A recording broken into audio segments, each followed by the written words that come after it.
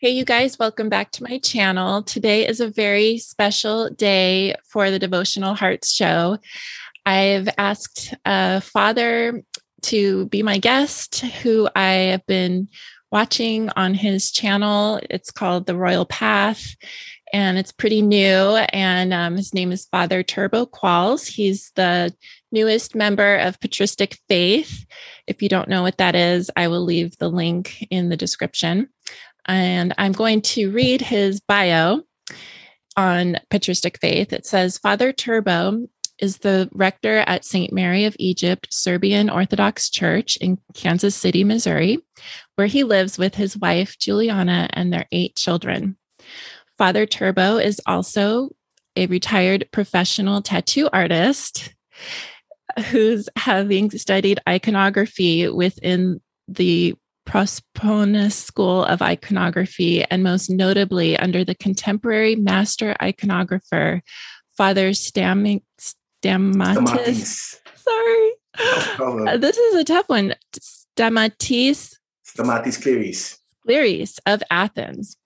Father Turbo further augmented his education and skill in iconography by completing the Antiochian House of Studies course in theology with an emphasis in iconology. Father Turbo is also the former Dean of Chapters for the National Chapter of the Brotherhood of St. Moses the Black. He has lectured in various parts of the United States in regard to the work of evangelization and cultural outreach within the U.S. As a former youth minister within the Evangelical Church, Father Turbo has dedicated much of his life and work to the pragmatic and tangible articulation of Orthodox spirituality to both young people and spiritual seekers. Father Turbo, welcome to my show. Thanks for having me. What a joy. And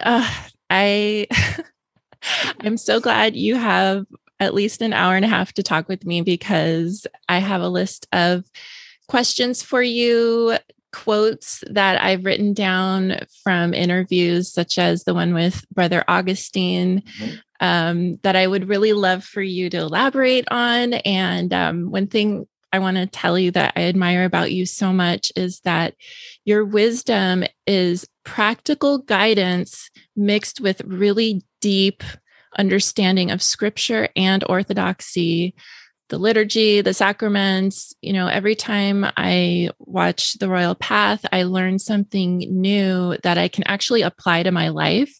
I feel like you talk about the world we live in today in such a way that we can understand it through our Lord and through the light of Christ. This is something that you bring up a lot, is that this light of Christ is there to cleanse us, illuminate our lives.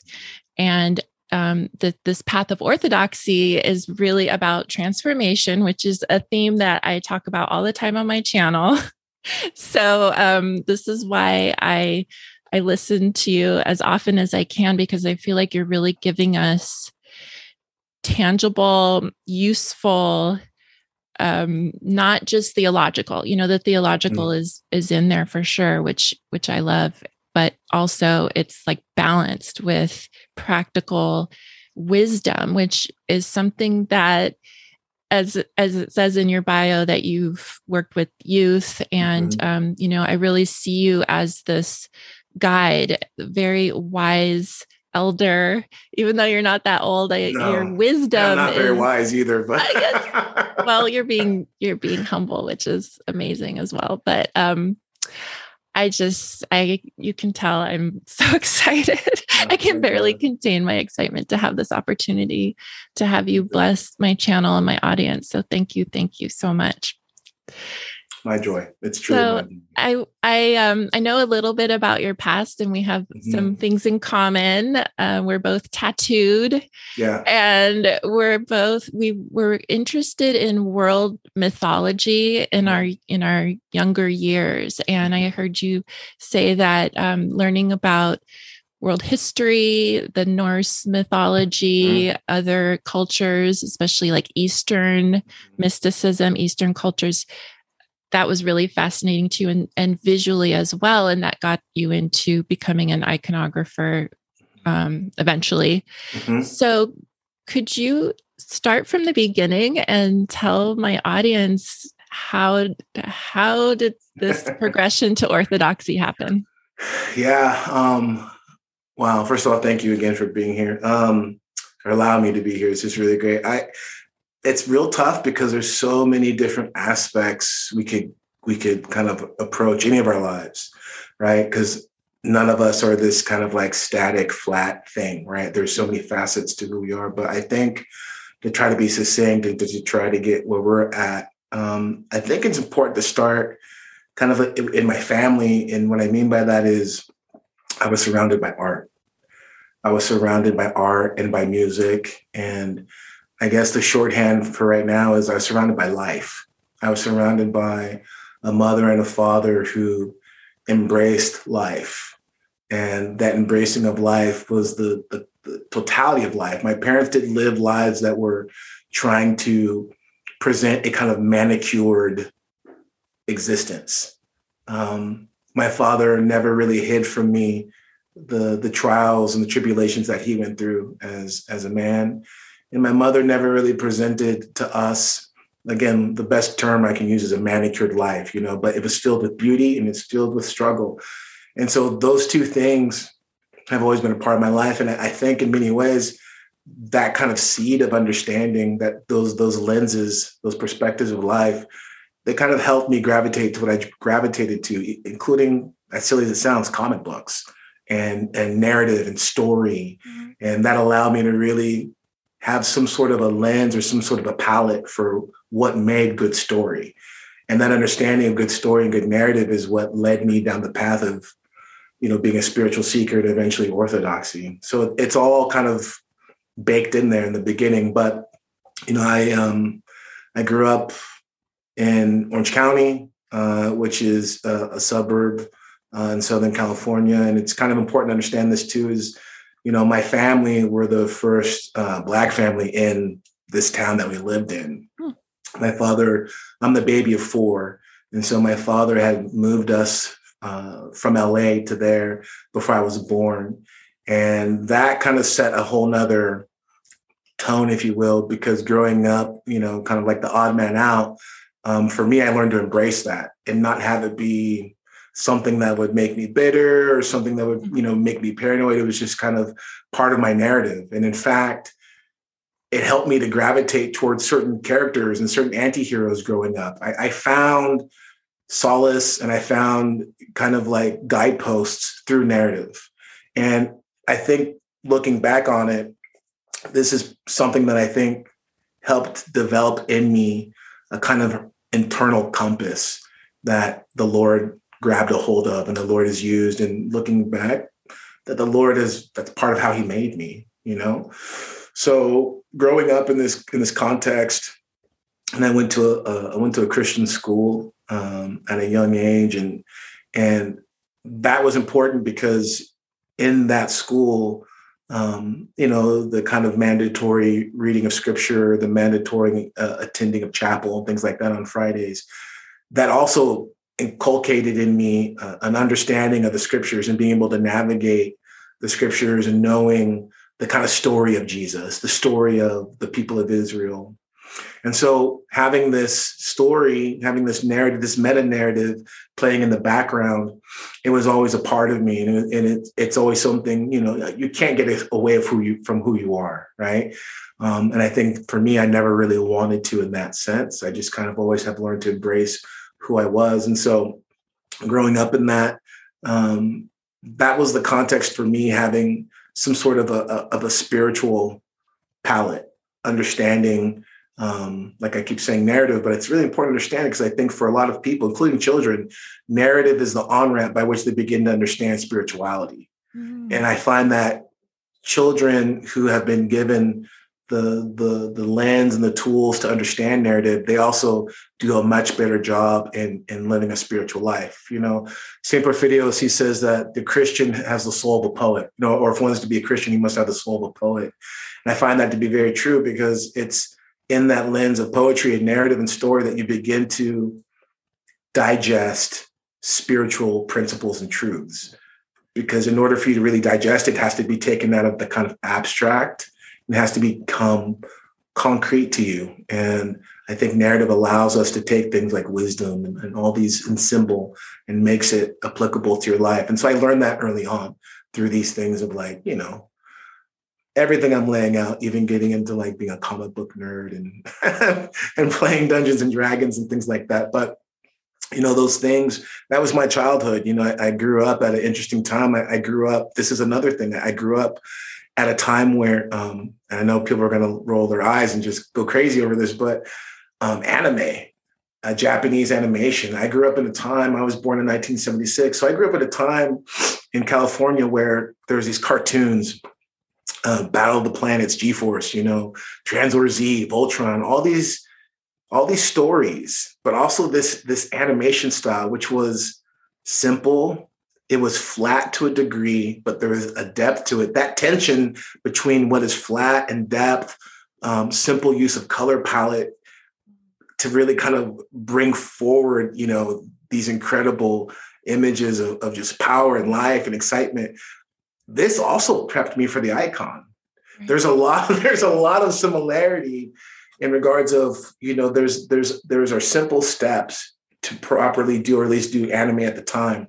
And all those things are brought together with the line, you know, the same concept is there in the icon. So for me, there's so much, and the thing about Orthodoxy is it's been so familiar to me already. And it's this whole background that's been playing, and this whole thing playing in the background of my life, all these things that seem like they don't match. For me, they were all the parts of the mosaic that God had been putting together for me, so that when the time was ready and I was willing, I opened my eyes spiritually. He opens my eyes and I see Christ, right? And so this kind of mosaic has been what I've been following my whole life. But growing up, you know, I was into all these various things, and eventually, you know, getting out of primary school and getting into public school and junior high and high school, and discovering punk rock and discovering politics, and you know, as much as I could understand it, you know, kind of protest culture, anarchy, you know, all of these things that someone growing up in my time, you know, my older sister, I had a sister who's 5 years older than me, so she introduced me to subculture, and so this began to be a major force in my life. Seeing that there's other people who didn't live like the kind of status quo, and there's all this music that's speaking about things, you know, about life that I never saw life in that lens. But at the same time, it was really familiar because it reminded me of the type of things that I would hear my dad talk about with my mom or my aunts. You know what I mean? It was just enough of a resonance to make me feel comfortable to want to enter into and to be intrigued. So subculture is this huge, you know, it's another major on-ramp for me that I took, which was really necessary, because that's where I began to understand the value of struggle and suffering, and that being part of a narrative.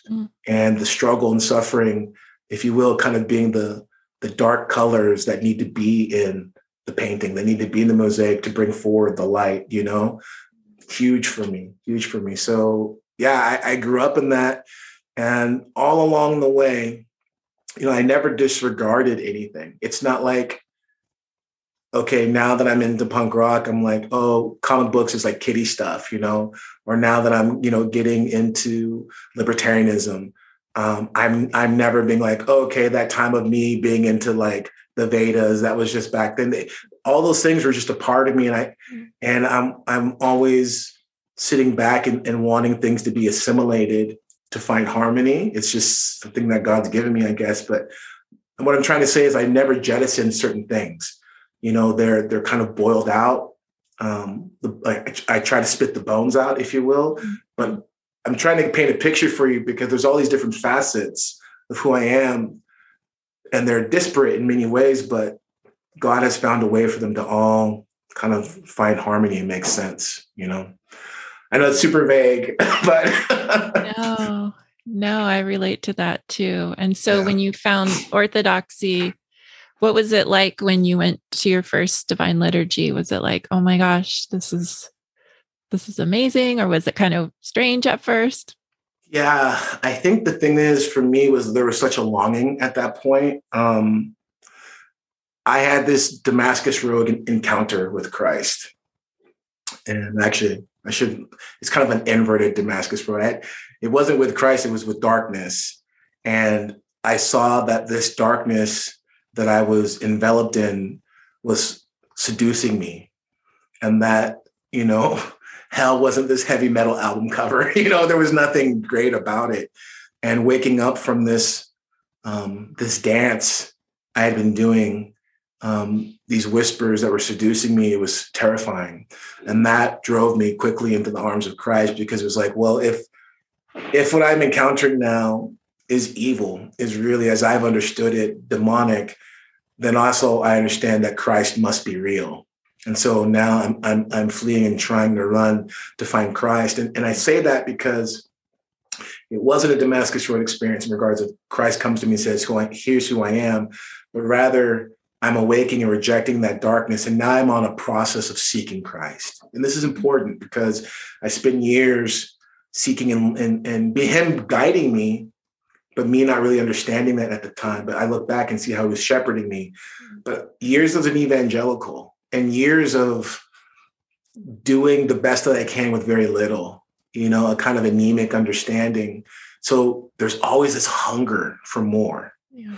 I'm in these evangelical churches and I know that what's being presented to me is flat. Mm-hmm. I don't understand why, but I just know that Christ is real. So I'm there. I'm a good soldier. I'm not wanting to let go of the rub of Christ, but I'm just hungering. So this is important because by the time that the Lord started showing to me the church, and I'll tell you the story. You've probably heard it before, but in a nutshell, my wife had been working for a couple and they wanted to get to know us better. So they get to know me better.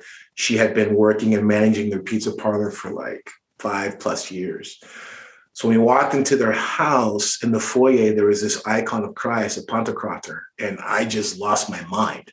It was incredible.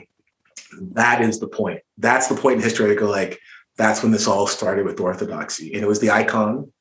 And it was this beckoning. It's like the Lord beckoning me to him. I can hear his call, this teshuva, this call of the shepherd. And from that point on, that hunger took on a whole nother level, because now it wasn't just this kind of abstract, I'm hungry for the Lord. What does that mean? It's like, no, I'm hungry for the Lord. I'm hungry for the Lord concretely in history, concretely how he incarnated and revealed himself. Yeah. So I have to say this because you understand, by the time I made it to my first liturgy, it's like, I'm ready to chain myself to the door and say, I'm not leaving until you baptize me, right? It was this insatiable hunger. So my first liturgy, I don't know how to explain it. Everything that I had been looking for, everything that I kind of understood, everything began to make sense. That walking into the temple the first time and seeing this huge icon of Christ and the 24 elders and all this, it was just like,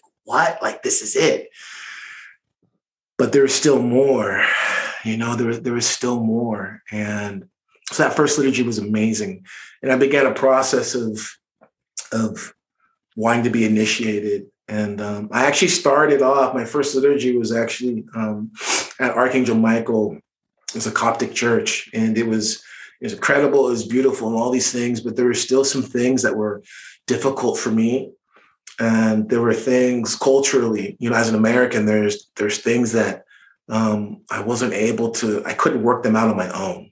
Mm-hmm. And that's important because it was at that point, talking with my wife, and it was even more so for her. There were things that we just weren't getting that we knew we needed. But this is a tough place to be in. I know a lot of people are there where it's, that you need something more, but you don't know enough to know what it is. Yeah. Mm-hmm. If that makes sense. And I found myself precisely at that place. And I'm thankful for it, because all these experiences, these are all the things that help me to help others as a spiritual father and as a priest, because I understand from experience what that feels like. Mm-hmm.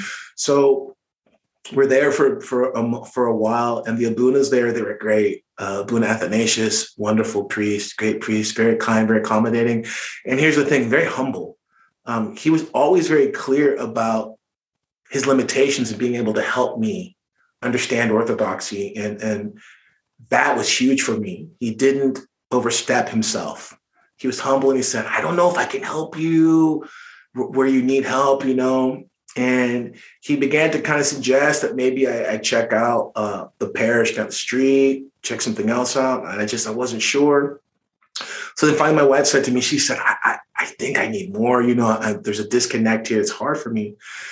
And she said, I think, she mentioned some people who ended up being our godparents eventually. She said, I think the Berries, I think that they had converted. I think maybe, should I, reach out to them? I said, yes, reach out to them. Let's see what happens. So she called her up, Trina, it's my godmother, and said, hey, had talked to you for a while. They went to the same Calvary Chapel. They had converted a couple years earlier, and they said, hey, this is where we're at. And she just, my godmother is just so full of joy. She's like, oh, yes, please come. You'll love it.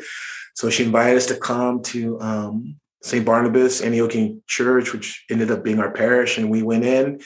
And when we went in, that first liturgy, that was it. Mm-hmm. Because everything, the liturgy, that first one was incredible. Everything was there, but there was still something there. And when we went there, and it was this familiarity, is being able to be around people. And that's why there's nothing wrong. There's value in being able to connect with people culturally. Like, we need that. That's how we're built, right? And so being able to connect with people who were, Americans and converts and had this experience, it's like, how do I know what's valuable? Do I need to get rid of everything? What do I keep? What do I need to get rid of? That was so huge for me. And being at that parish, that's where the Lord led us, because we needed some of those questions answered. And so from there on out, it was just let's go, and it's been great. The rest is kind of history, And so how much of your time are you spending painting? I don't really know that much about your art.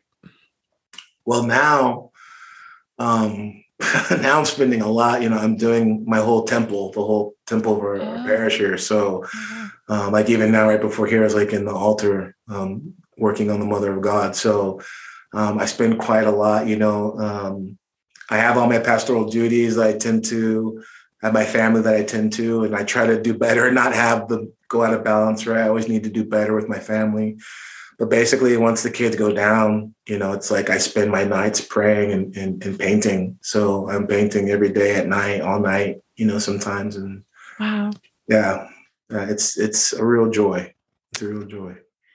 So, Father, I would love to get into some of these questions that I have for you, and some things that I've heard you say on the Royal Path that really struck me as being very deep, and I want to know more. So, one of the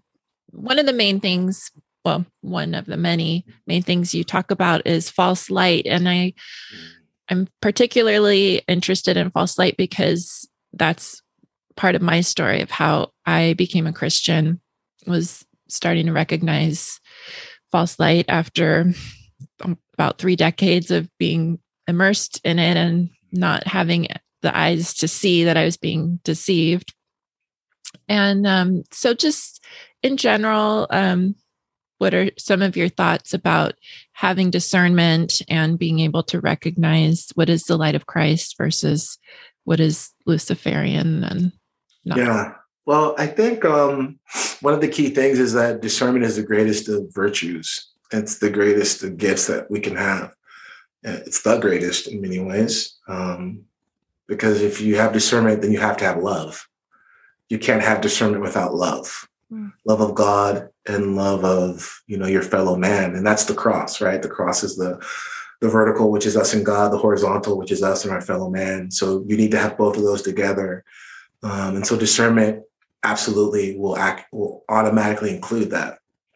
And so it's a gift that everyone has the access to it, because if you're in Christ, then you have access to it. But because of various things, the Lord knows us and he gives us spiritual fathers to help us have a more succinct and direct access to that gift of discernment, right? And so when you understand that this discernment, this knowing what is of Christ and what isn't, is key for us to walk the spiritual path, then you begin to,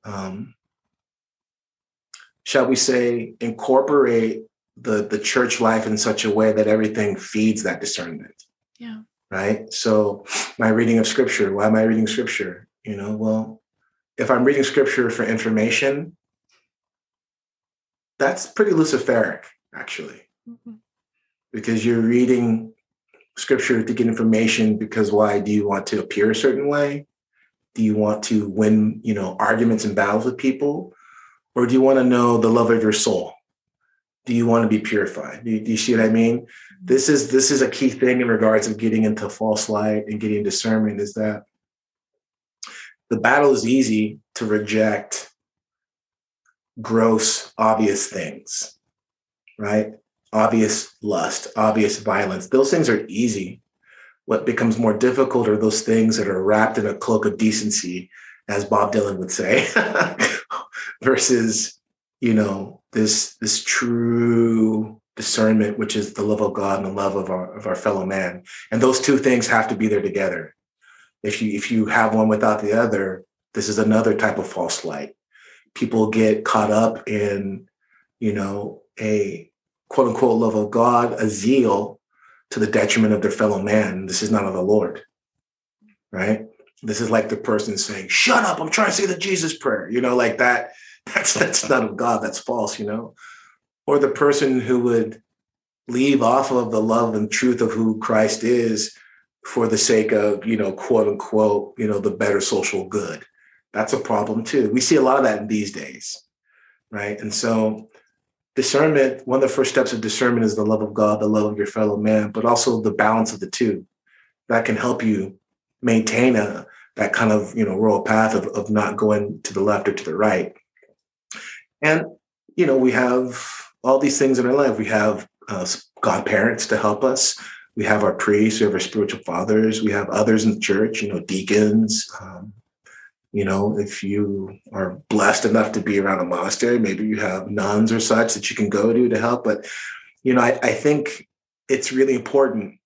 I think it's probably one of the key defining. I don't like to necessarily speak about orthodoxy in the regards of like a sales pitch, like, well, here's the benefits and here's the negatives, but there's value to this, right? Because one of the defining aspects of orthodoxy is this idea of prelist, of not falling into prelist, not falling into spiritual delusion, not thinking yourself more advanced. And for many of us who were, neck deep into the new age, you find that that's the driving principle, is this prelist, is this self-delusion of like, oh, how enlightened I am, and all, and I know so much, and I've achieved these levels of spirituality, and the deception when you wake up from it is heartbreaking, but it's also so liberating. Mm-hmm.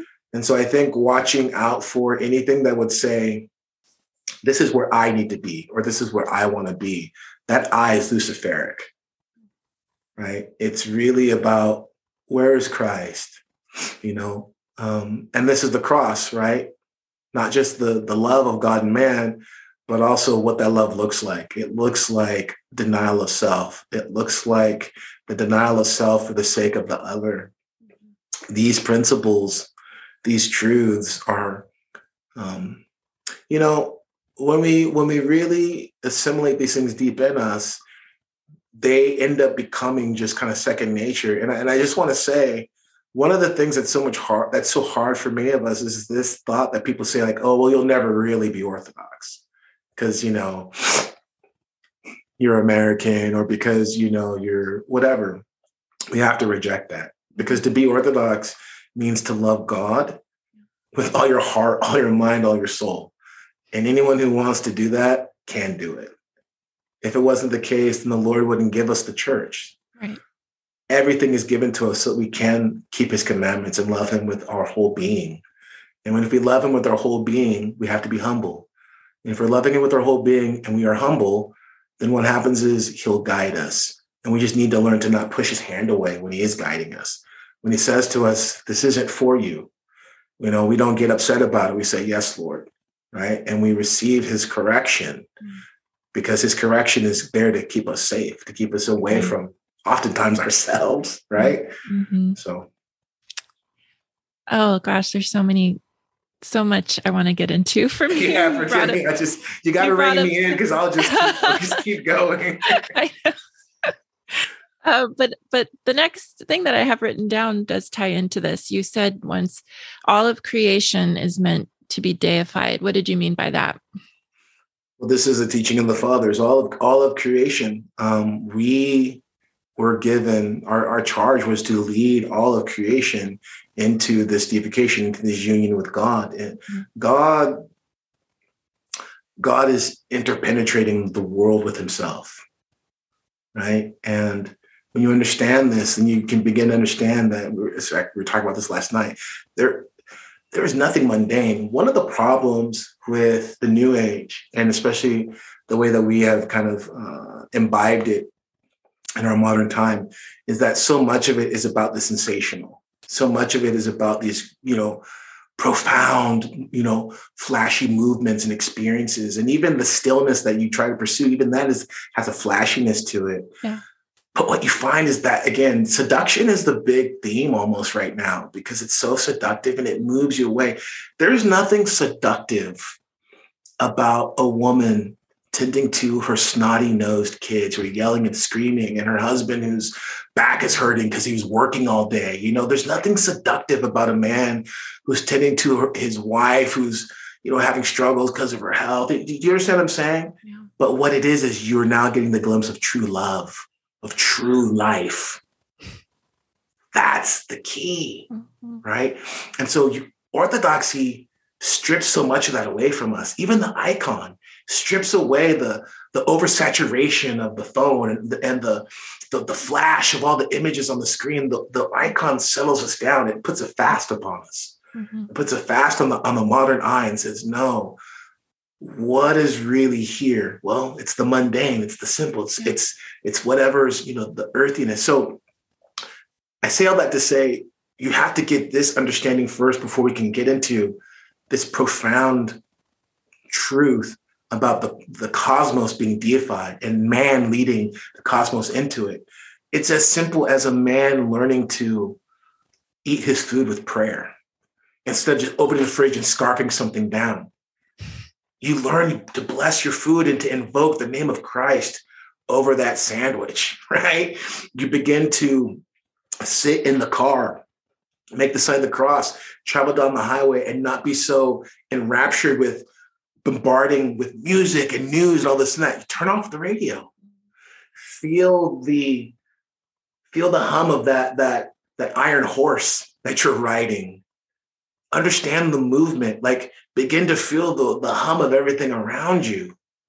And you bless the Lord's name. That is bringing all of matter to Him as a priest. Yeah. And that's what we're all called to do. Does that kind of give a little glimpse into it? Yeah. I mean, even I've lived in the same home for almost 20 years, and I have this walk that I do almost every day. And becoming a Christian and walking and appreciating and just looking at God's creation, like, oh my gosh, this is just even the tiny, I'll look at a piece of bark that has moss growing on it. And, when you're into psychedelics, you take the acid or whatever, and then you look and, oh, it's so intricate. It's so amazing. Well, I don't need psychedelics. Right. I just have this deep awe for the creation that God has given us. Right. And I hope I have to tell you, forgive me. Well, I hate to interrupt because this is such a great moment I want to capitalize on. That moment, forgive me, I'm going to have to get on the soapbox real quick.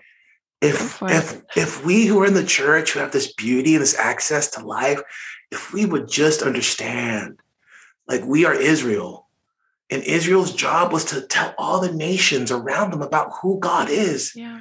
The love and the beauty and the truth of who the Lord is. That's our job now. That's why the Lord hasn't come back. So there's so many people, because of psychedelic experiences, because of practicing mindfulness, all these things that maybe aren't Christian, but they are low-hanging fruit where we say like, okay, you being able to appreciate all this stuff, that's great. But let me take you out of pantheism.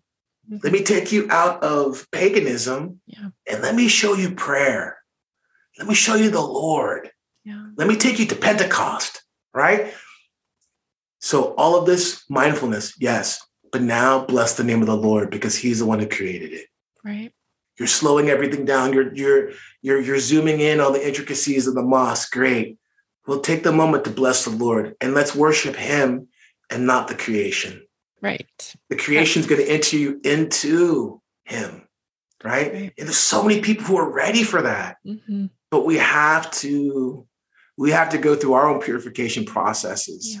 And we have to go through our own humility, our own moments of humility so that we can be the light on the hill. And we can say to people, come and worship the Lord.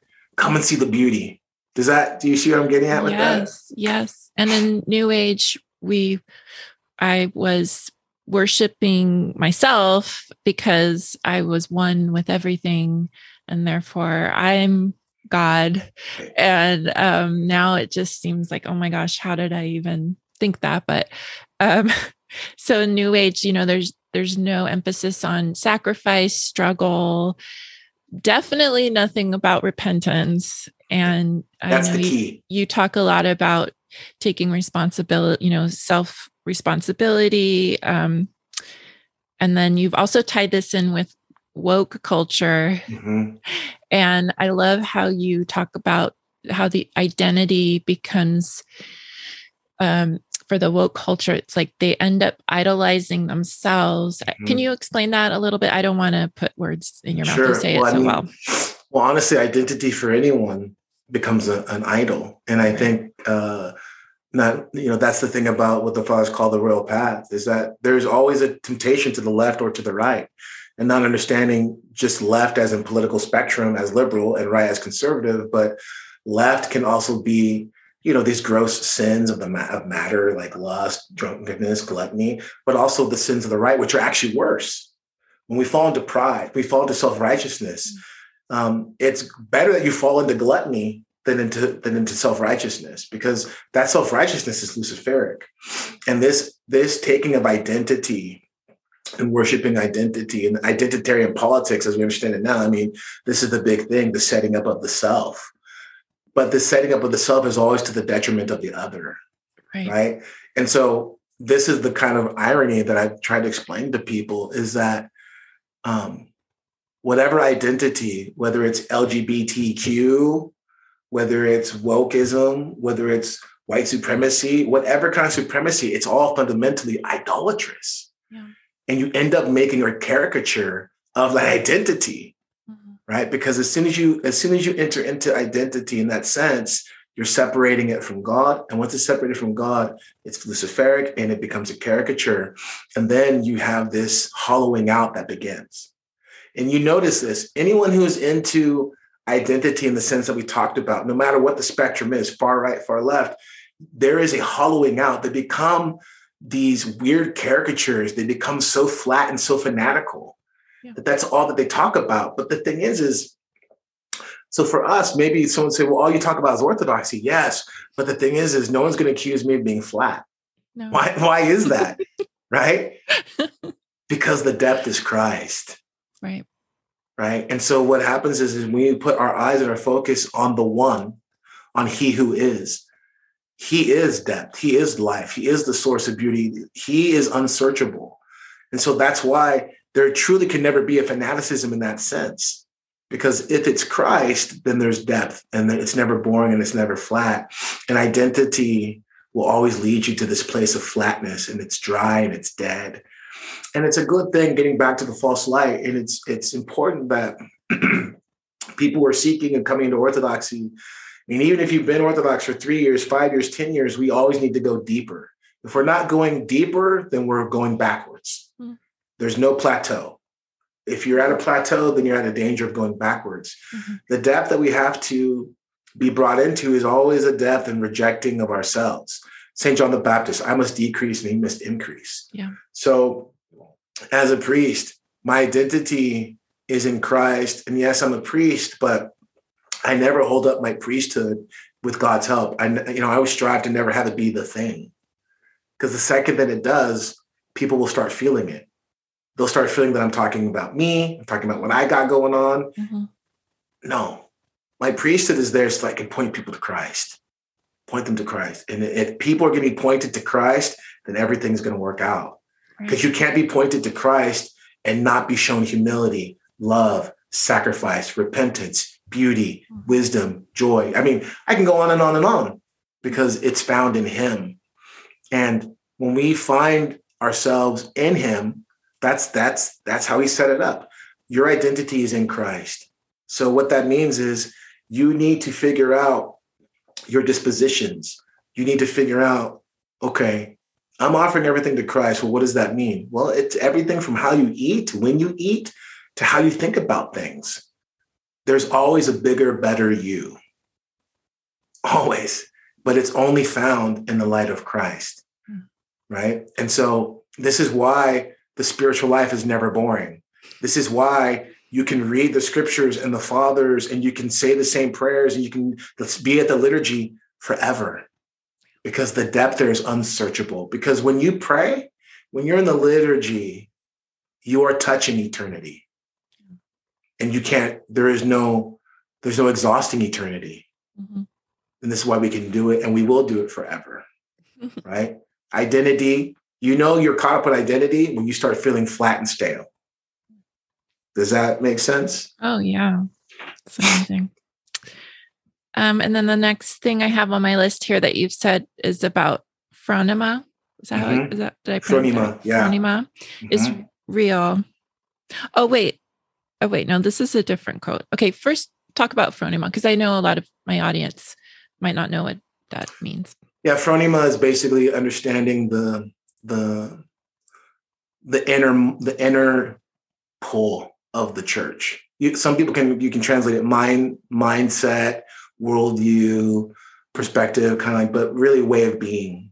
It's this guiding compass, and it's acquiring it. I just want to say, some people will say, no, you can't have it. You got to be born in it. Baloney. Because no one's born in it. Everyone has to go through a conversion experience. Mm-hmm. Even if you're raised Russian, Greek, Serbian, at some point in time, you're going to have to convert. And you're going to have to get your heart and your mind in a place where you're bowing your knee to the Lord and saying, like, not my way, Lord, but your way.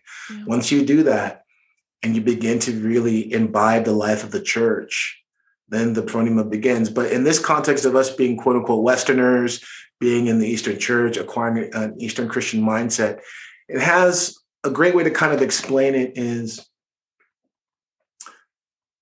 there's a measure of faith. And what I mean by faith, I don't mean rules and sets of teachings and doctrines. I mean in regards of trust, faith equaling trust.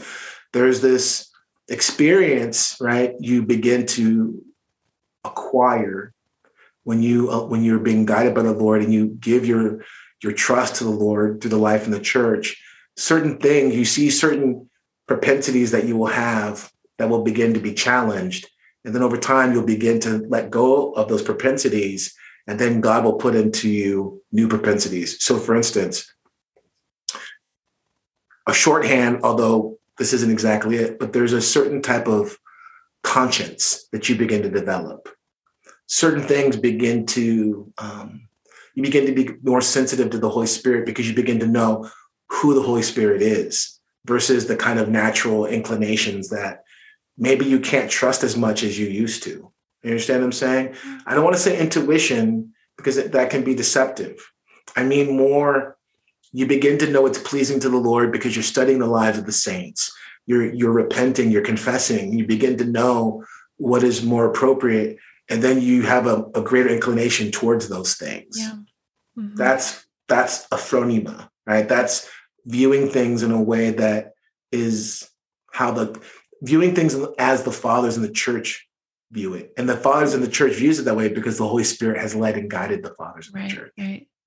Yeah, that's one of the things I love about Orthodoxy is we have the Holy Spirit through our fathers. And it's sad to me that some of the other Western Christian people don't read the fathers. They don't know about the saints. They think it's idolatrous to have images of our Lord and the family. They're icons, our right? family, right? We're going Exactly. to know them when we are in Exactly. the kingdom. So why not start Exactly. getting to know them now? They're our Exactly. family. Exactly. Couldn't said it better. That's it. That's it.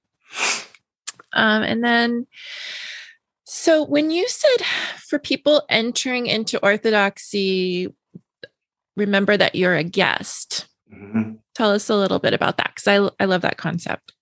Well, there's a reality that there are, if you go back to the book of Acts in the early church, there was this dynamic of those who were the Jews who were who became Christians, right? They just rolled over into the way, right?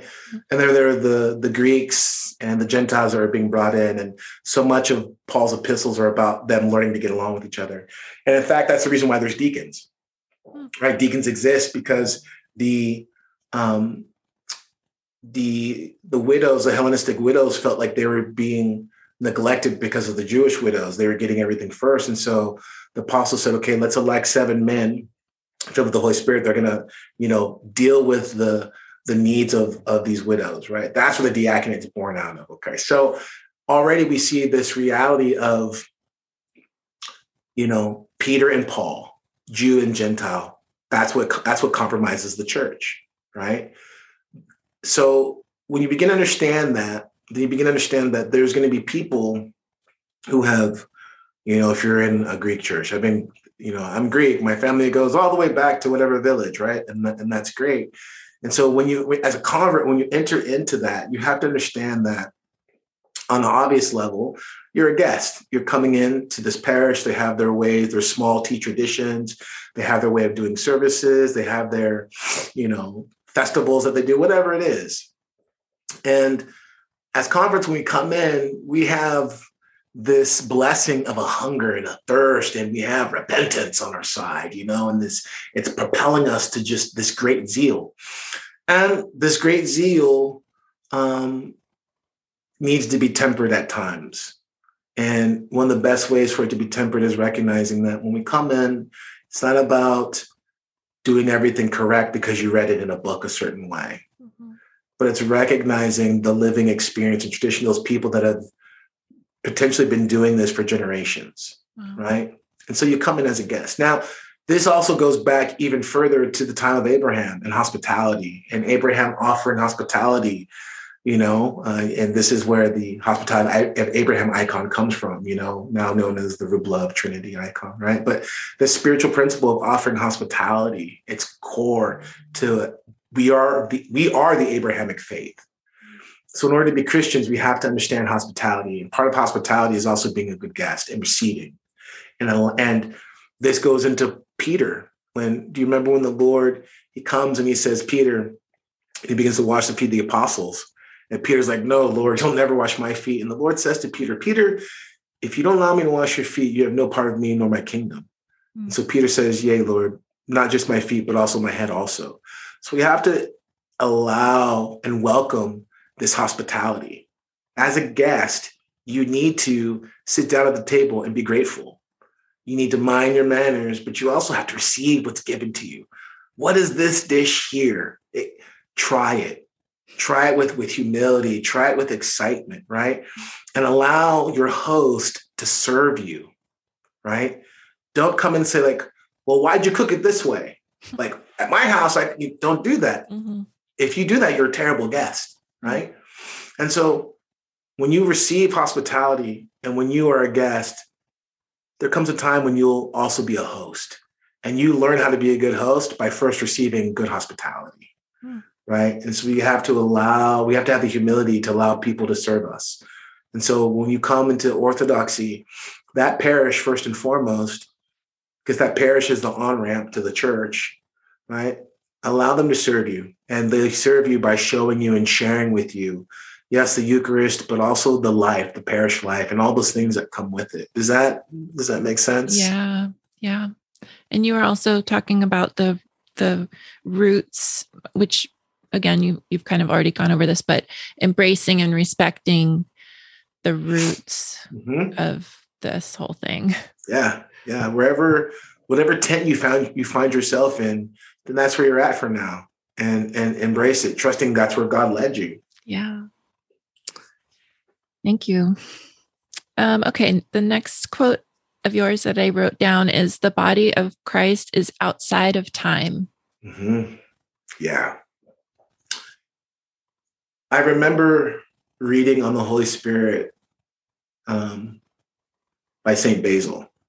And I think maybe I'd been in the church 2 years at this point, maybe not even that. And, you know, in a different circumstance, I'd be like, okay, well, let's watch out for prelates, but I remember reading it and I'd never had this experience where it wasn't like an audible voice with a Greek accent, right? But all I can say is I'd never had an experience where I was reading something and then that voice that I'm partaking, it wasn't mine. It wasn't just me kind of, you're reading and there's this like, it's almost like you're hearing yourself mouthing. You understand what I'm saying? It's like there's something distinct. This was my first experience of communing with the saint. It's like I was reading and I was brought to this place where I encountered St. Basil. And this encountering of St. Basil, this was one of my first experiences where I can look back and go like, oh, this is kind of like what it means to commune with the saint. Because from there, I've had all these experiences with St. Basil and asking his intercessions and having him answer my prayers and looking to him when I need to understand a theological issue, like all of that's there. And St. Basil's not dead. St. Basil's alive. He's in the heavens, right? St. Turbo, I mean, the fact that that's my name, right? That story in of itself is a whole thing. Oh, tell right? the story. I'm sure everybody wants to know. I'm sure there's people watching right now who have never heard of St. Turbo, can't believe that that's a real saint's name. Yeah. Well, my feast day on the new calendar just happened and it's coming up here pretty quick. It's on the 16th of January.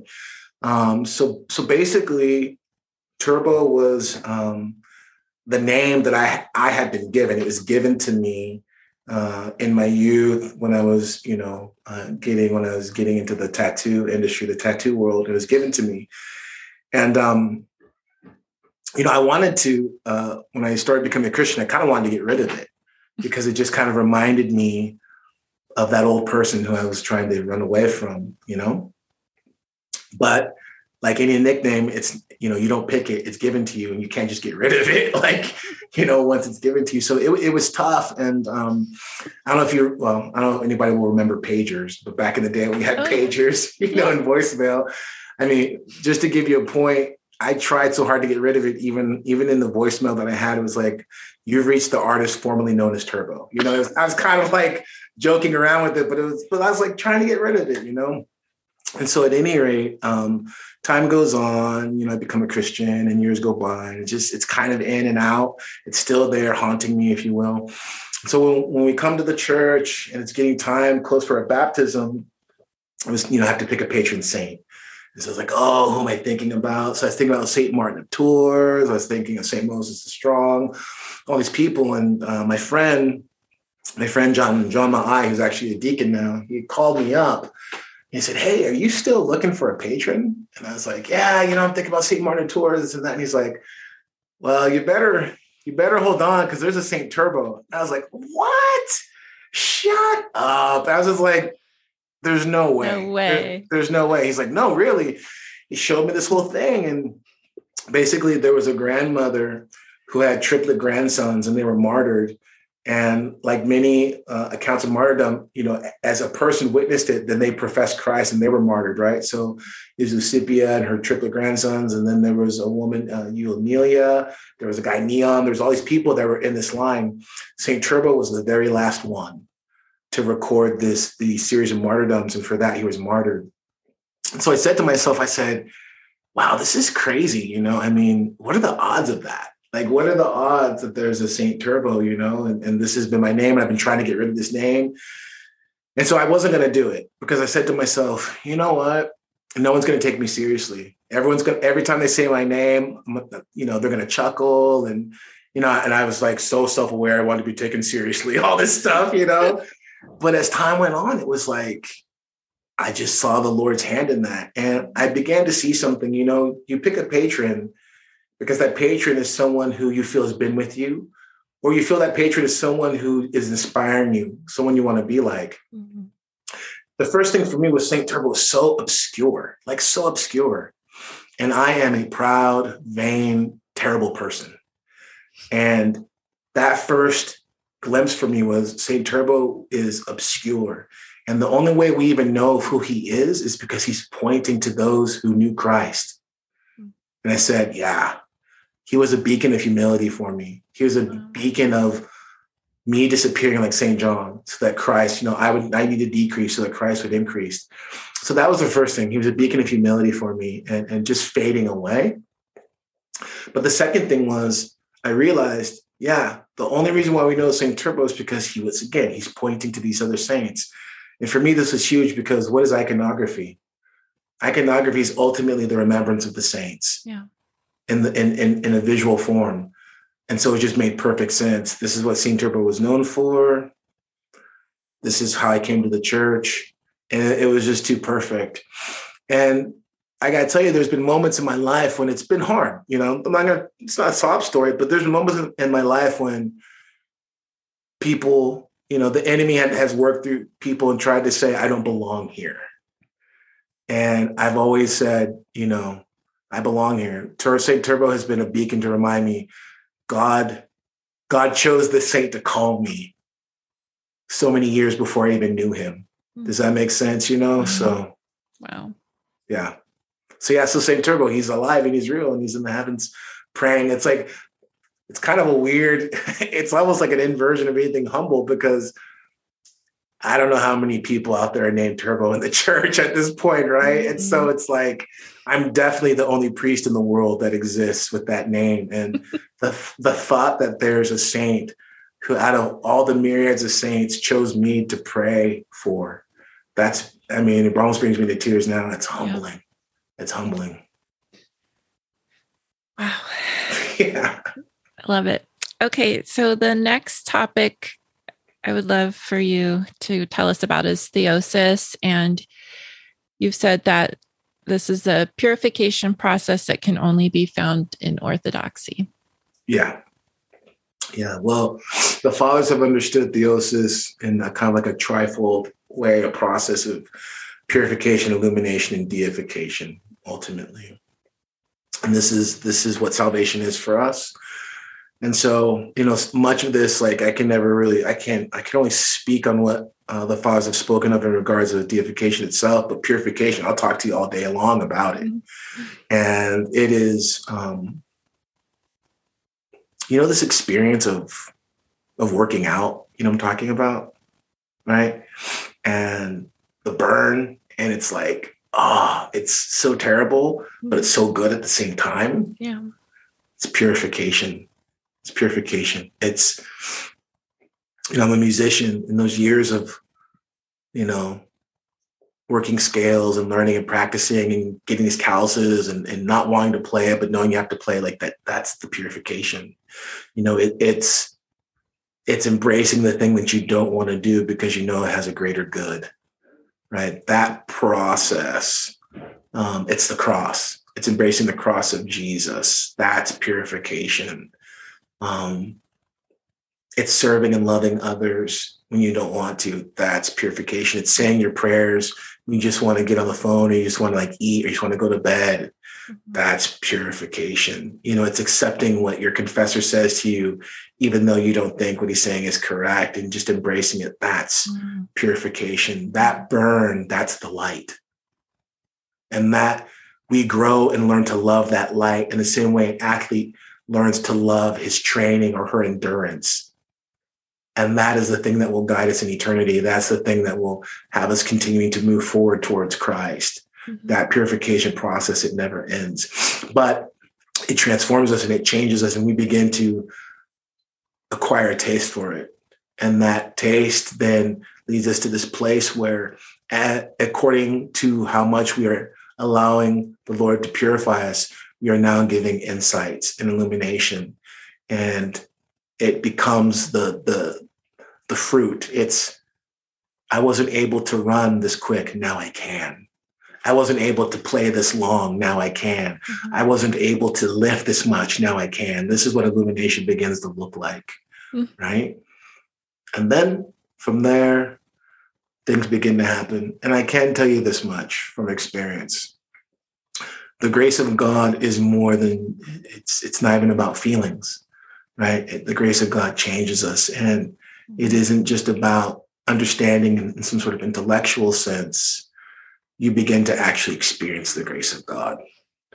You begin to actually experience the grace of God in your body. And you begin to experience the grace of God in your life. And you see the grace of God doing things that only God could do. Yeah, that's theosis. And the part about it only being found in Orthodoxy, I know that is kind of triggering, or, there are some objections from Protestants about that, or the Christians who believe in once saved, always saved. Mm-hmm. But I know so many converts. See, I'm not a convert from Western Christianity. God bless you. You're so fortunate. I was never a Christian. You're so fortunate. That is the best. You have the best ideal situation. Really? Yeah. Well, are you kidding me? No baggage. There are some good things about it, but some not so good things about it. Listen, as an artist, I would much rather have you. I'd much rather have a blank canvas than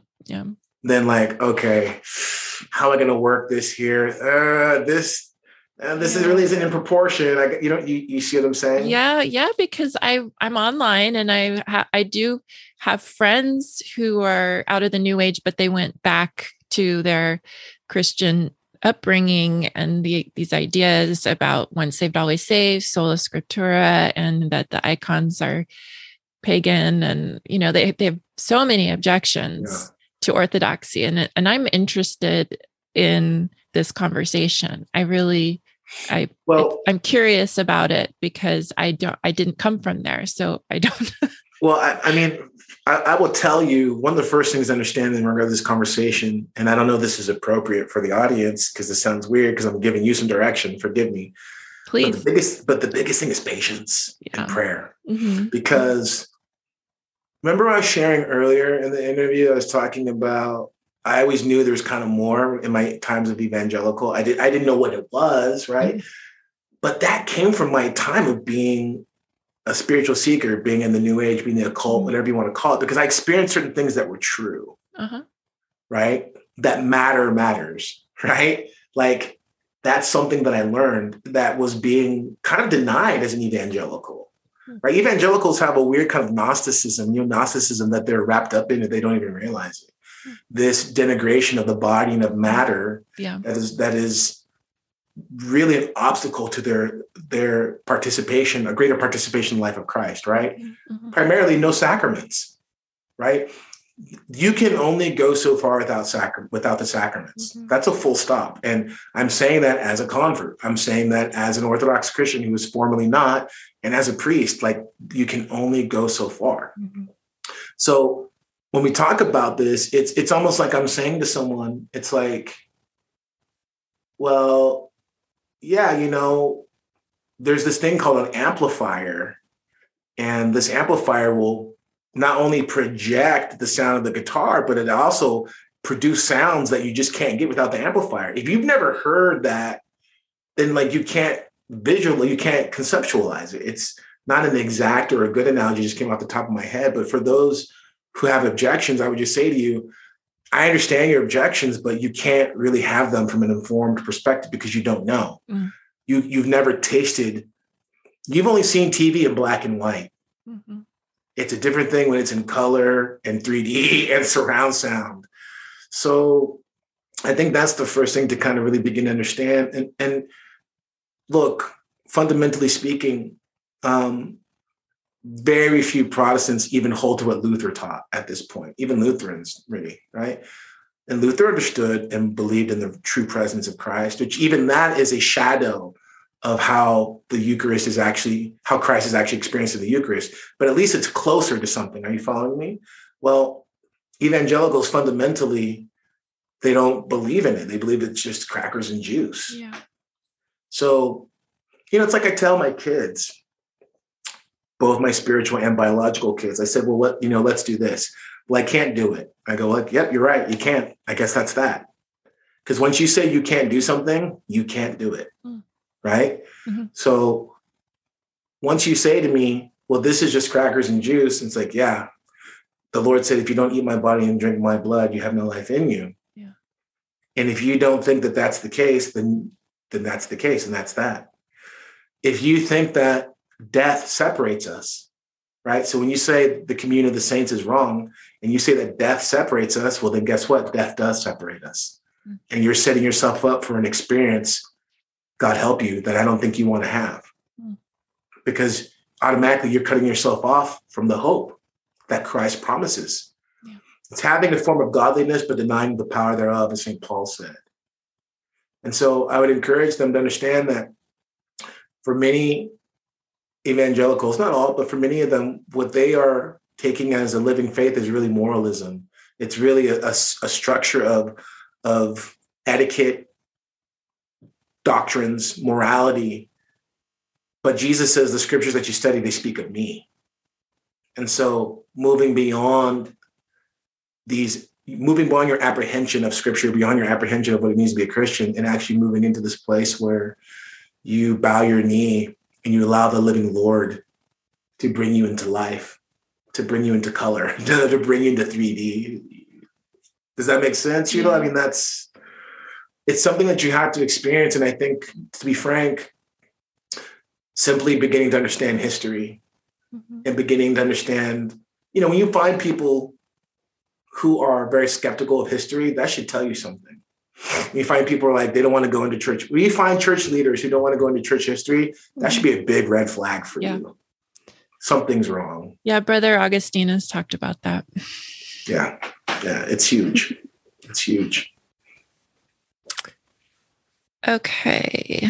We've talked about a couple of these things. Oh, a topic that is probably, you could do an entire 2-hour discussion on this. So we'll try to keep it short. But I loved what you said about the world's problems, how today and in the past, people are trying to solve the world's problems without the presence of God in the equation, and mm-hmm. what a problem that is. Can you talk about that a little bit more?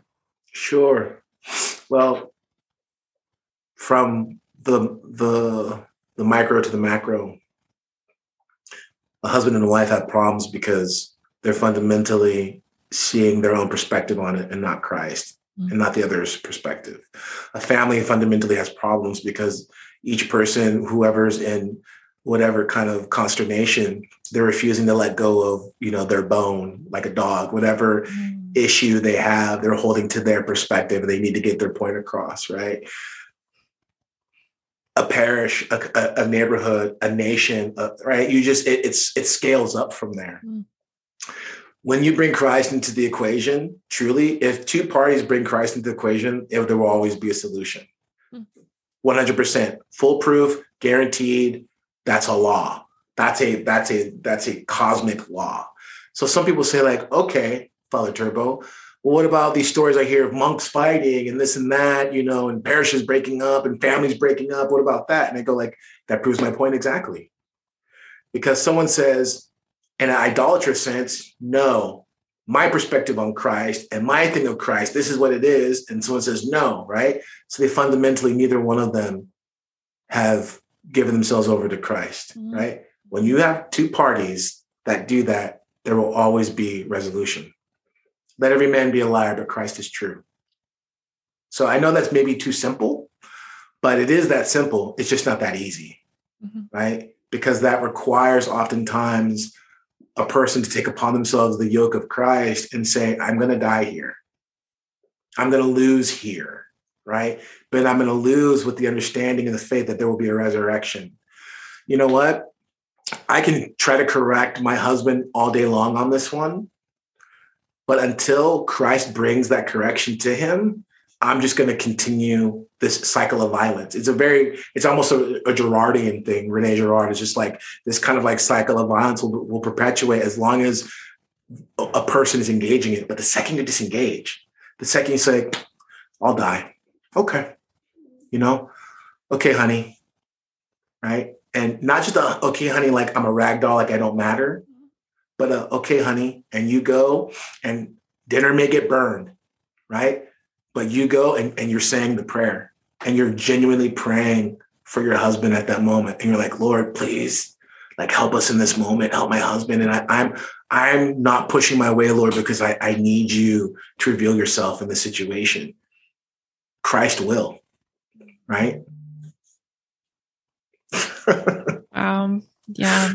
I mean, the thing that comes up for me again and again is about pride and doing it my way, my will. And, I lived my life that way for so long. And now I'm trying to turn toward Christ, and I want to be as close to God as I can. And it takes effort to remember him sometimes and not need to be the one who's right in my argument with my husband, like you're talking about. And well, I'll tell you a little secret.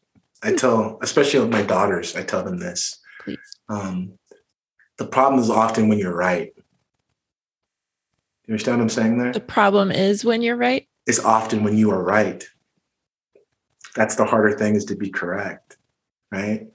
But oftentimes, you'll be holding on to being correct. Mm-hmm. And that correctness is actually the very thing that needs to stop. Mm. Right? It's better to have a meal of meager than strife with much. Right? It's better that you may be correct in a technical sense of what a situation's calling for, but many times it's better that you let that go. Yeah. And trust God, and in letting that go and letting the correctness go, the good will come, right? The best is the enemy of the good, right? And so you want the good, not the best. It says in Romans 8:28 that all things work for good for those who love God or are called to his purposes. I challenge anyone. If you begin to practice this, what you'll find is in your missteps and in the missteps of others, when you begin to practice faith, trusting God, what you'll find is even in people's missteps, God will give you the eyes to see how he's using those missteps, right? I'm not saying, let us sin so that grace abounds. That's not what I'm saying, right? Mm-hmm. But what it is you begin to step back and you go like, Lord, have mercy. This is incredible. God is playing chess, not checkers. God plays chess. He moves things in such a way that's just like, he's so many moves ahead of us. And that misstep that someone's making, you want to come in there and you want to correct it. You want to put it down. You want to do this and that. And it's just like, yeah, you could do that. Or maybe you could step back and allow God to work in you and in them through your humility. Through the Lord's death on the cross, so much was accomplished. And forgive me, this is just my deleguma, as we'd say, my speculation. But I feel comfortable saying more was accomplished by Christ losing than him being a victor. What do I mean by that? From a worldly perspective, Christ is a rousing loser.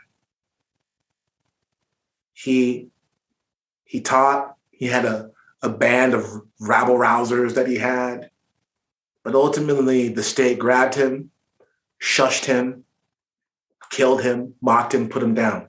He failed.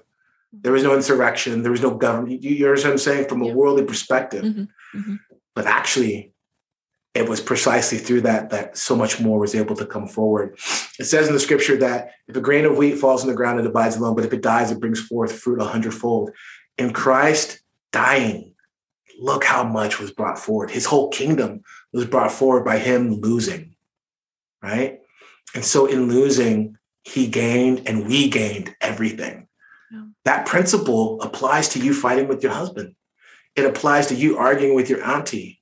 It applies to whatever disagreement with the parish council president. Do you understand what I'm saying? It scales up and down infinitely.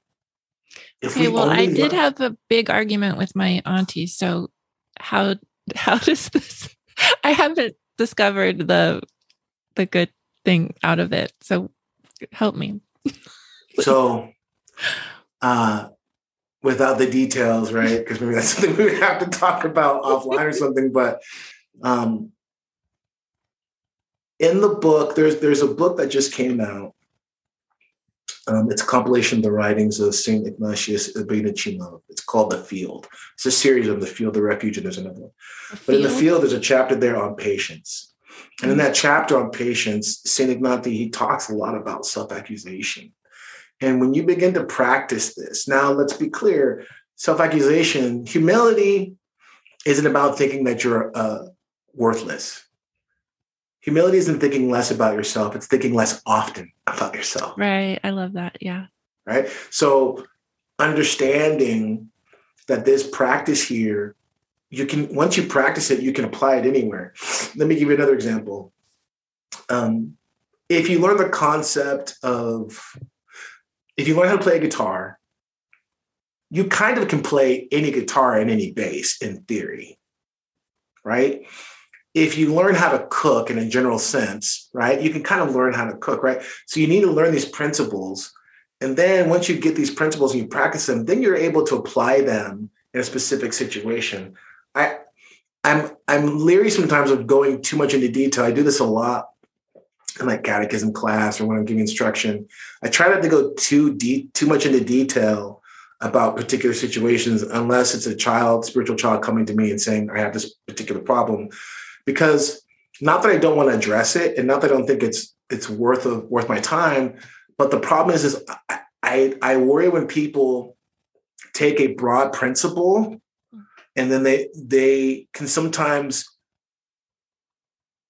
impede their ability to assimilate the principle by being too myopic or being too like, okay, I learned this principle in dealing with my auntie. Okay, good, but it's better that you learn the principle and then apply the principle to your auntie versus the other way around. If it's too associated with a particular context, sometimes it becomes hard for you to see how that principle is broad and it's applicable in other areas. Does that make sense? Yeah, it does. So I would just say to you, I don't know what the situation with your auntie is, but, I would say pray for her, right? Humble yourself. In regards of look for where you need to own the riff. Mm-hmm. And in doing that, if you look to see where you need to own the riff, that will help you pray for her better. And the better you pray for her, the more you'll be able to see her and think about her without the negative connotations. And when those negative connotations begin to melt away, then something pretty amazing happens. I'll tell you a little secret. Free will is the guiding principle of everything for us as human beings, right? Everyone, in the church or not. God never violates people's free will. Right. But he has a back door. And you're the back door. So many times God cannot get directly. He's knocking on the front door and people won't open it. But there's something about when you're connected in love with someone and you begin to pray for them, that's the back door that God uses. And now he's able to work through you of your free will of giving yourself to him as Lord and Savior. And now he's able to work through you in a way to speak to the heart of someone who otherwise their free will, their front door is locked against him, but that back door is wide open and you're the back door. Does that make sense? Yeah. Wow, it's beautiful. Thank you. Thank God. Could you, before we move on, would you please repeat Romans 8:28 because you said it kind of fast. I didn't really get to hear. Sure. Romans 8:28. All things work for good for those who love God and are called to his purposes. Yeah. Wow. Yeah. There's a little concept called arrow prayers, these small prayers. We know it mostly as the Jesus prayer, right? But that concept applies to also the use of scripture, right? Evagrius talks about it in the context of talking back. So many times in spiritual warfare, the devil is attacking you. And part of the things that we need to learn to do is discern what is God, what is God, what is me, what is God. But in this case, what's the devil and what is me? Because so many times what the devils do is they will camouflage and they habituate you to hearing their suggestions in your voice. And so you think that it's you, but it's not you, actually. Yeah. Mm-hmm. Right? So having scripture and knowing certain scriptures to address the ways that you're accused. Remember, Satan is an accuser. It's the way that you're being attacked and accused. Having certain scriptures like Romans 8:28 oftentimes is a great way of talking back and shooting arrows back at to kind of like flatten out and to disarm those attacks. You know? So Romans 8:28 is a good one because when you see things are kind of getting out of control, then you can remember that prayer puts you back into line where you let go and you allow yourself to now see how God's going to work things out. Oh my gosh, that is so important. Yeah, it's so easy to forget to do. Yeah. Yeah, actually, spiritual warfare is something I wanted to talk to you about. Yeah. Yeah, you're in it. And I've heard that, I've heard over and over that as I approach my baptism and then even right after my baptism, there's going to be kind of a uptick in attacks. Have you found that with your spiritual family? Of course. And for you, it's going to be even greater because you have this wonderful channel we're trying to share. So it's really important that, you get with your priest, your spiritual father, your godparents, and you ask the Holy Spirit to really illuminate those who God's put into your life to give you what you need to arm yourself. Because if you want to continue this beautiful, wonderful ministry you have, if you want to continue to be a wonderful wife, if you want to continue to be all these things, you need God's help and you need God to get your back. And, there's a certain, I don't want to, kind of be scary, but there's a measure where people, I think, they're ignorant to the need for them to engage it. They just go like, oh, it's all going to work out. God's going to fix it. And it's like, yes, but you have to understand God's enlisted you. Mm-hmm. So since God's enlisted you, you need to really kind of take hold of that. And you need to participate in it and you need to fight. When you get baptized, that's the beginning, my dear. It's not like, oh, I've come to the like catechism, I've made it. It's like, no, now you're ready. Now it's beginning, right? You're being given your vocation as priest and king and prophet. Every Christian's given this as an anointed one. You're given these gifts. You're given the gift of the Holy Spirit, baptism and chrismation. You're given 2 eyes to see. So now you need to see. Now you need to navigate the world. You need to navigate the world as a warrior, not as a passive spectator. Mm-hmm. Mm-hmm. And that's the biggest thing about spiritual warfare is getting engaged. The devil never is off. He never says, I'll see you later. I'm going to go get a beer. I'll be back in like 48 hours. It doesn't work like that. Yeah. So. Yeah. Lately my thing is sleep. I am one of those people, probably like many people, who require quality sleep to be able to function. Yeah. And I've had very, very poor sleep. At first, it was only Saturday nights. So I would sleep very poorly so that I wouldn't want to go to church on Sunday. Yeah. And now it seems it's been pretty much every night I have poor sleep. Well, you'll also notice too that those things, they aren't incidental. Look, when we get into the church, one of the first things I do with someone, and by God's grace, I've been in a position where I've had to work with a lot of people who have come out of addiction, abuse. I've worked with a lot of people who have come out of the occult, right? So like all of these things, right? One of the first things I have to do is help them to get order, right? Order. And that order is really easy. We look at the broader, bigger picture, the macro of the liturgical life and the ascetical life of the church, fasting, prayer, all these things, almsgiving. And we begin to increasingly match our life to the rhythm of the church. We begin to dance, right? So sleeping is very much a part of that as well. But the trick is not sleeping too much, right? And so there is this, remember, the devil doesn't care. He wants to ruin your body and ruin your mind by not getting enough sleep and having you think that you're some crazy ascetic, right? That's one side of delusion. The other side is just like, oh, you need sleep, and like people will just get too much sleep, and it will rob them of certain faculties, right?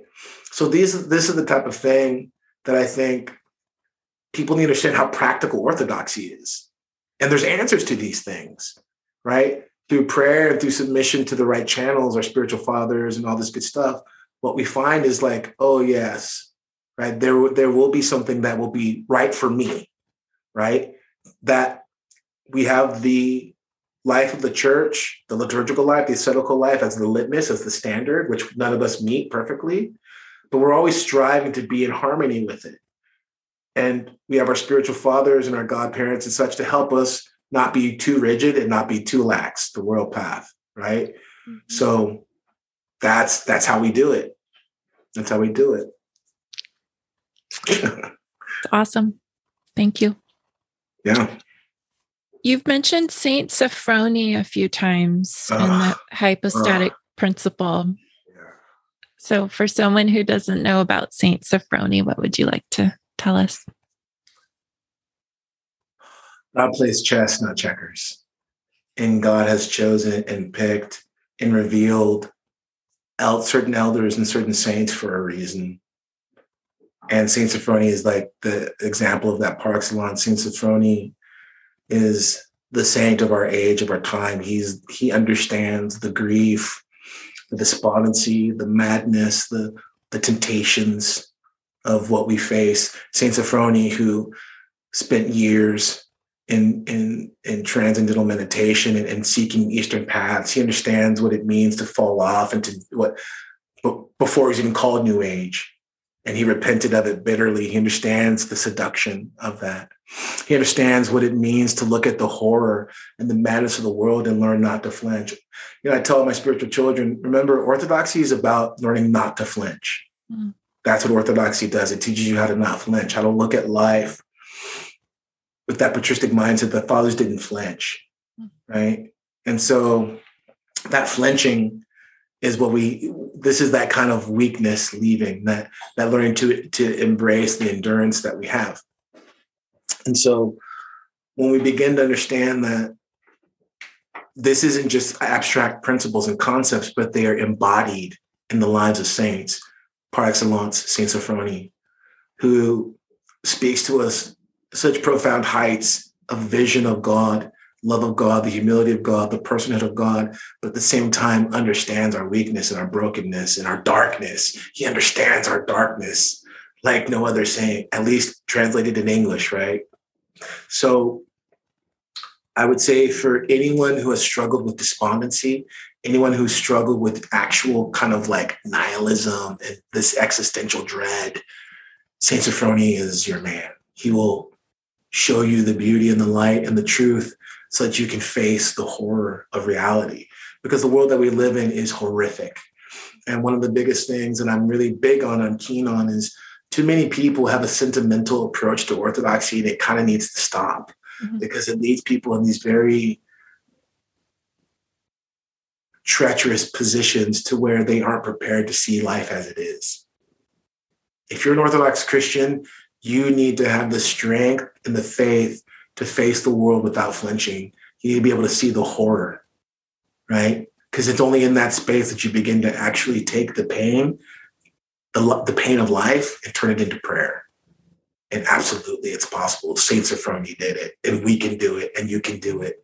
I've seen it too many times. I've seen people take the terror of being molested and abused and abandoned or abusing others and turn that into repentance and turn it into prayer.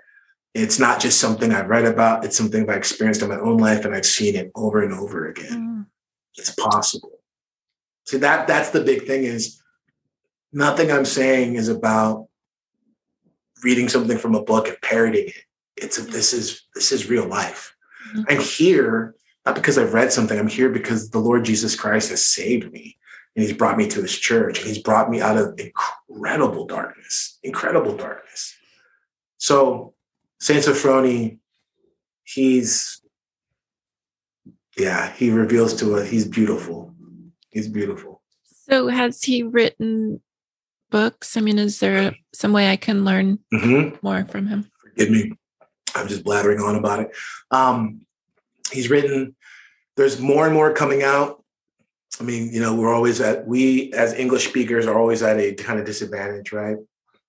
But I would encourage everyone, if you're going to read some Sophrony, start off with His Life Is Mine. Oh, that's on my list, actually. Yeah. Or maybe because you've mentioned it. Yeah. Start off with His Life Is Mine.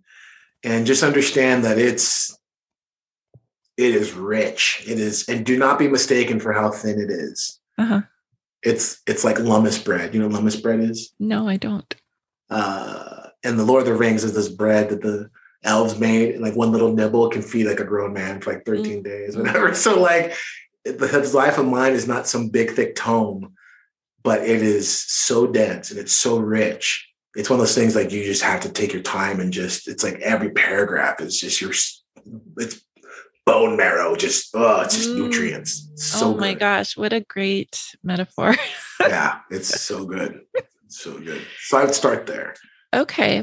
And what about just one more similar recommendation for someone like me who is coming out of? There's actually something even thinner called Words of Life, and it's put out by his monastery, and it's excerpts of his sayings that were previously untranslated. They're like excerpts that he gave his spiritual children. That's excellent because it's not so much a book that you read and kind of like point A to point B. It's just these excerpts. It's very good, and it's that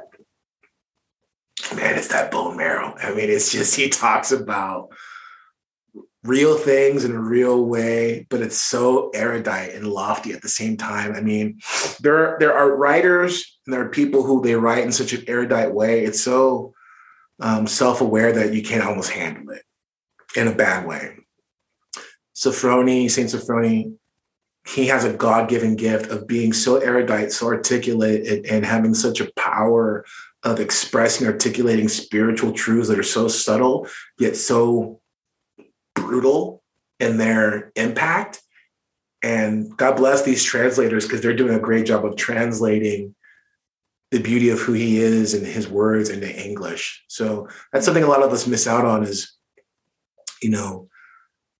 translator. May the Lord bless all the translators out there that are trying to translate these great works because they really need to be inspired because a translation can ruin so much. And so this is a great example. I think it's a nun, one of his spiritual daughters who translated words. I mean, it's incredible. So that's another good one to pick up. There's other works. We Shall See Him As He Is. I would recommend people not really to jump into that quite yet. Start off with what I just said first. Because one of the things I worry about sometimes is that someone can pick up Sophrony and it's too early. And it's not so much that they'll kind of fall into delusion, but sometimes people think like, okay, whatever, like, oh yeah, I've read Sophrony. And it's like anyone who says to me like, oh yeah, I've read Sophrony, if they do that to me, like, oh, you've never read Sophrony. Because it's kind of like, someone can watch Bruce Lee throw a punch and be like, oh, okay, I can do that. It's like, no, you don't understand. Right? It's like, it may seem like a simple punch to you, but the control, the speed, the deftness, the softness, the hardness all at once, that mastery. So it's important to understand that when you're reading Sophrony, you're reading in many ways like the height, of these types of, noetic works, right? He's speaking about spiritual reality in a way that is just at such a high level. Well, Father, thank you so much.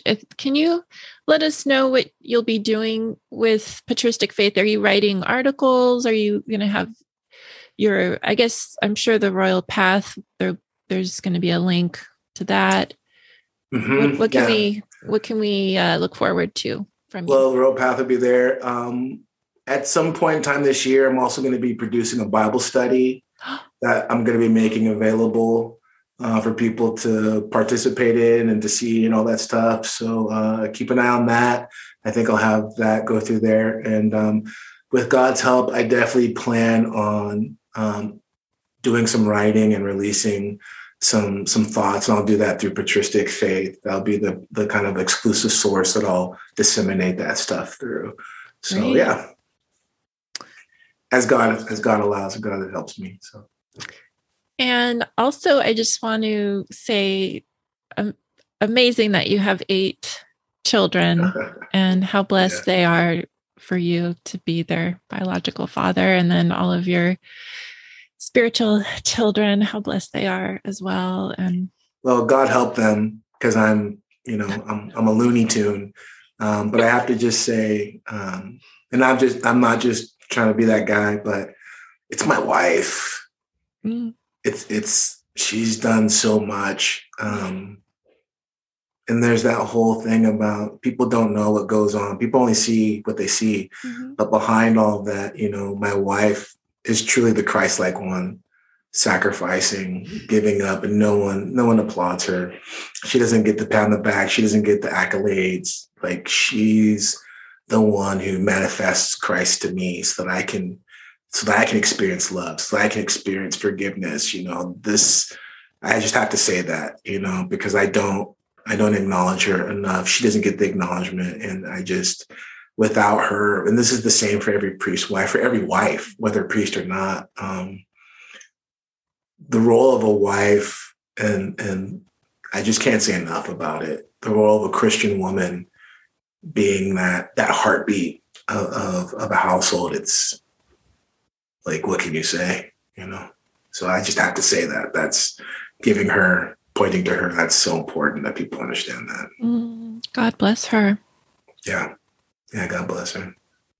And God bless you. And please say a prayer for all of us out here who are God bless you. God struggling. God give you strength for your fight. When are you getting baptized? I don't have a date set yet. Well, make sure you let me know. I'll be praying for you. Oh, thank you. Make sure you let me know, and I'll give your name to the nuns here. The nuns will be praying for you. And, thank you, Father, God give you the strength. He already has, but, keep fighting. So.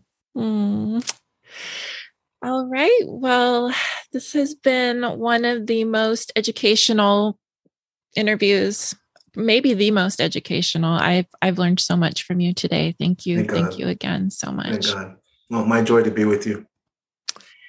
And thank you to my audience. Thank you for your comments, your likes, your shares. This is definitely one that's going to be shared, I'm sure. So, and those of you who have supported me financially, I'll keep you anonymous, but please know that I am so grateful for you. You're allowing me to keep running this show. And I want to let everybody know that my episodes are now available on Spotify.